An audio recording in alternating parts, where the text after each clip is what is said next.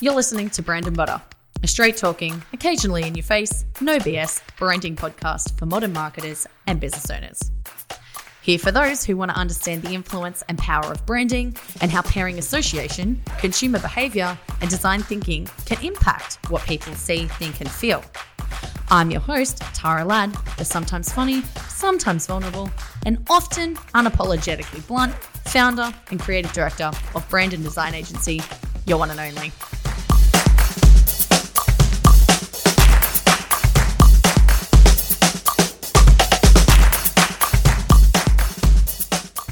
We often talk about building brands that are memorable and stick around, but often we don't talk about how to make that happen.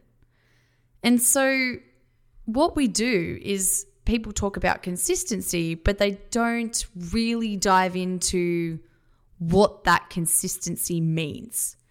So today, I actually want to talk about what the mere exposure effect is.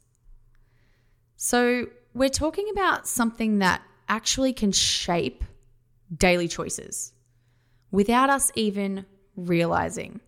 It's the reason why we might prefer a specific song or a certain brand, and most of that knuckles down into recognition and recall and how often we see something based on how it's consistently shown. But the science behind the mere exposure effect, let's talk about that. So it started as, a social experiment by a social psychologist named, and forgive me if I get this wrong, Robert Psyonce. And it was done in the 1960s. So he did a few experiments where he exposed subjects to specific stimuli like words and images and shapes over and over again. And what he found was pretty fascinating. So the more often a subject was exposed to a particular stimulus, the more they reported to liking it. It's almost like the familiarity of it built a likable connection. So pretty interesting, right? So it was a pretty groundbreaking discovery in psychology because it showed us that, seeing something often can directly influence our preference and choice. So he laid down the foundation for understanding how powerful repeated exposure, aka consistency, can be in shaping our attitudes and decisions. So how does it actually work? So you've got to understand how people become familiar with things. When we're repeatedly exposed to something, our brains start to recognize it easily. Recognition, yeah? The recognition creates a sense of comfort and reduces our natural fear of the unknown because it's like when you hear a song for the first time and then after you've seen it a few times, you're more likely to start singing and chilling out to it. It's like, when you go to a dance floor and no one enters the dance floor until a song they like comes on? Super interesting stuff. But anyway, so you hear it on the radio the first time and you find yourself humming along and then eventually it becomes one of your favorite songs. It's like, and then you have it on repeat. But you've got to warm your way up into that. It's like our brain is responding to this sense of familiarity.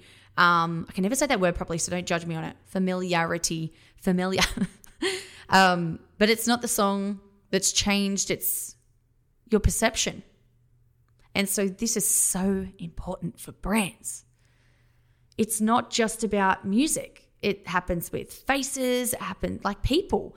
Products, words, the more that we see them, the more likely we're going to have a preference for them.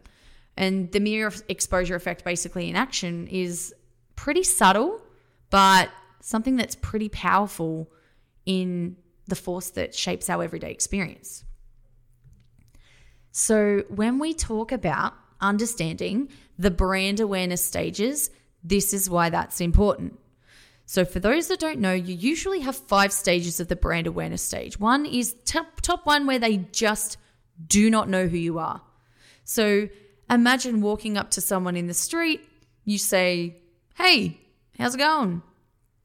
You've introduced yourself. They already know step 1. You've already kind of moved them through. What we try and do with brands is help them to establish content and stories that build connections with their audience so that people become familiar with them.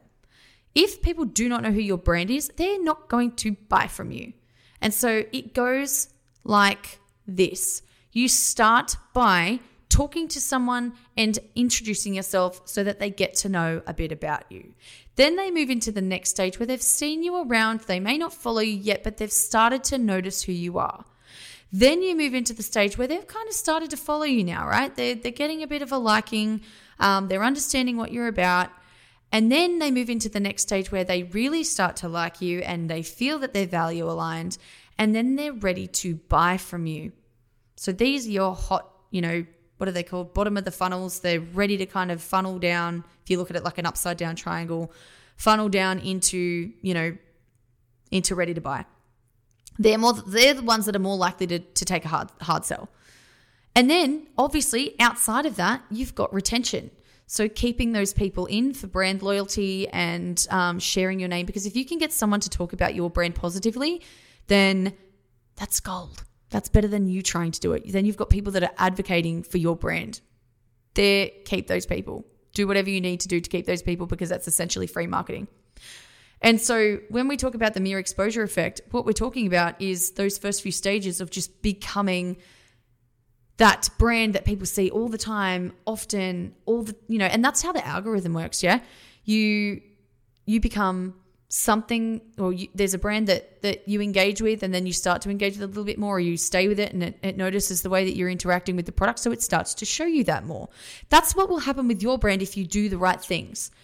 And so it's about shaping strategies that help people to understand who you are, what you do, what you're about, who you're here for. Not just about the product that you're selling, but everything about the brand behind it. And this is where brand messages come in. So the mere exposure effect comes to play when you start to repeat the same things about your brand over and over that you want people to know about it. If you just post it once and forget about it, then people are not going to remember. It's all about the brand impression. Something like 5 to 7 brand impressions before people remember your brand.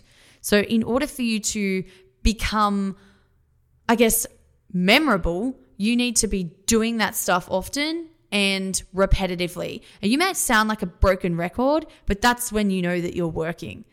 When you start to post the same thing over and over again, that's what people will remember you for. Now, this also works with visuals. When you post the same graphics, the same look, the same feel, people become familiar with your brand so that they can identify it straight away when it rocks up in the feed. And this is why it's so important to have an identity that is very much aligned to you and tailored to you, and not just a custom, or not a custom, but a tailored template by someone else on Canva or something. You have to make sure that something is specifically created for your brand and your brand only, so people can navigate and go, yep, that's that brand, straight off the bat. A perfect example of the mere exposure effect for a product is Coca-Cola. We've seen the Coke bottle brand so much that we know that we can identify that bottle shape without it even having a picture of it, just a pure silhouette in white and placed on a billboard. You would know exactly what it is. It's repeat exposure over and over and over again. And so you'll see things like product placement in ads or TV shows or influencers. And this is strategically done. So when you start to subtly see it without you even realizing, it's already become part of the stimuli that you've surrounded yourself with, till eventually you go, oh, I saw that somewhere. Where did I see it? You have to be very careful of overexposing. You don't want to do it too much. But I don't know.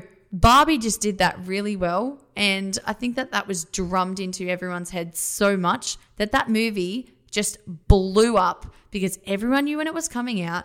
Everyone joined the hype of it. They had a whole bunch of things involved in that, including nostalgia. So it was just everywhere. So it's important to know that using the mere exposure effect, or basically consistency, is helping you to establish connection by owning the topic of discussion that you speak about, or owning the product category that you specialize in.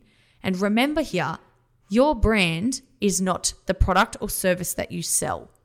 You can essentially create a brand that could create something vastly different in that category, and the brand would still be reputable.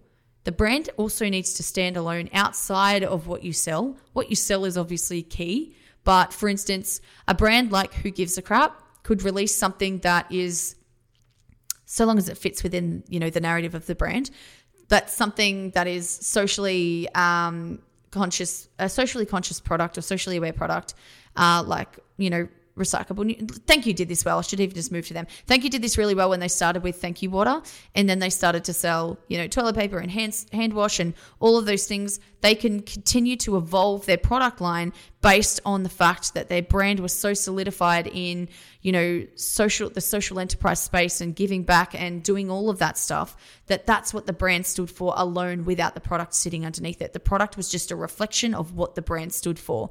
And so that's the biggest thing where businesses get stuck, is that they think that it's their product that is what people want. It is, but it's your brand that needs to stand out separately from the product and the brand and the service, so that they can then align a human attribute and I guess an overarching value alignment to know if they want to identify and connect with your brand. So when we start to look at ways that you can implement the mere exposure effect, it's pretty simple. It starts by a slow introduction, and then they start to see you more and more, and then you show up in all these different places and collaborations and online and all of these, places of reputability that can solidify your reputation. And so once you start to see people go, oh, okay, oh, she works with them, and oh, she works with them, or he works with them or does stuff with them, then you can start to see how the brand will start to evolve. Social proof, influence, all of these things then start to come into consideration. So before you start to just go hammer to nail on what you're putting out, make sure that you have a really clear idea of what it is that you want people to remember your brand by, and make sure that you have that message going out over and over and over again. And this is what brand voice is. Brand voice is your key messages that you want people to know about your brand that shape who your brand is. Brand tone, on the other hand, is the way that you say it. So it could be sarcasm or humor or elegance, whatever that is, it needs to align to the overarching brand, and the way that you do that is done through mere exposure.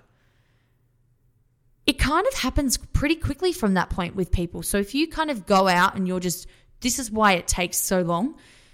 The exposure is what takes a while. So if you can get yourself in front of a large audience rather quickly, it's pretty simple.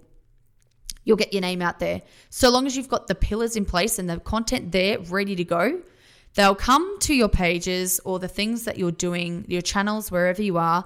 And so long as the message is in really strong alignment, then you'll start to build the brand. If you build connections and start to build visibility, but there is nothing there that's representative of what you do and what you stand for, people will not stick around. So it's all about understanding the strategy pillars, why you exist, who you're here for, what you do, and then talking the crap out of it so that you can get as much visibility and exposure as you can, so that people remember who it is and what you do. As they say, first to mind, tip of the tongue. So that's it for today. I hope you liked that one. We've got more coming out about this. If you're not on the email list, I suggest you jump on there, because we talk about stuff like this all the time, but we wrap it up into how brands or people are leveraging them. So yeah, make sure you slip in and have a chat if you have a question to ask, because I'm around. Until then, I'll chat to you next week. Did you like that episode? I hope so. Because if you did, why don't you head over to whatever platform you listen on and rate and review. It's much appreciated and helps others know what we're about. If you want to follow us, you can find us at youroneandonly_AU on Instagram, or head to www.youroneandonly.com.au.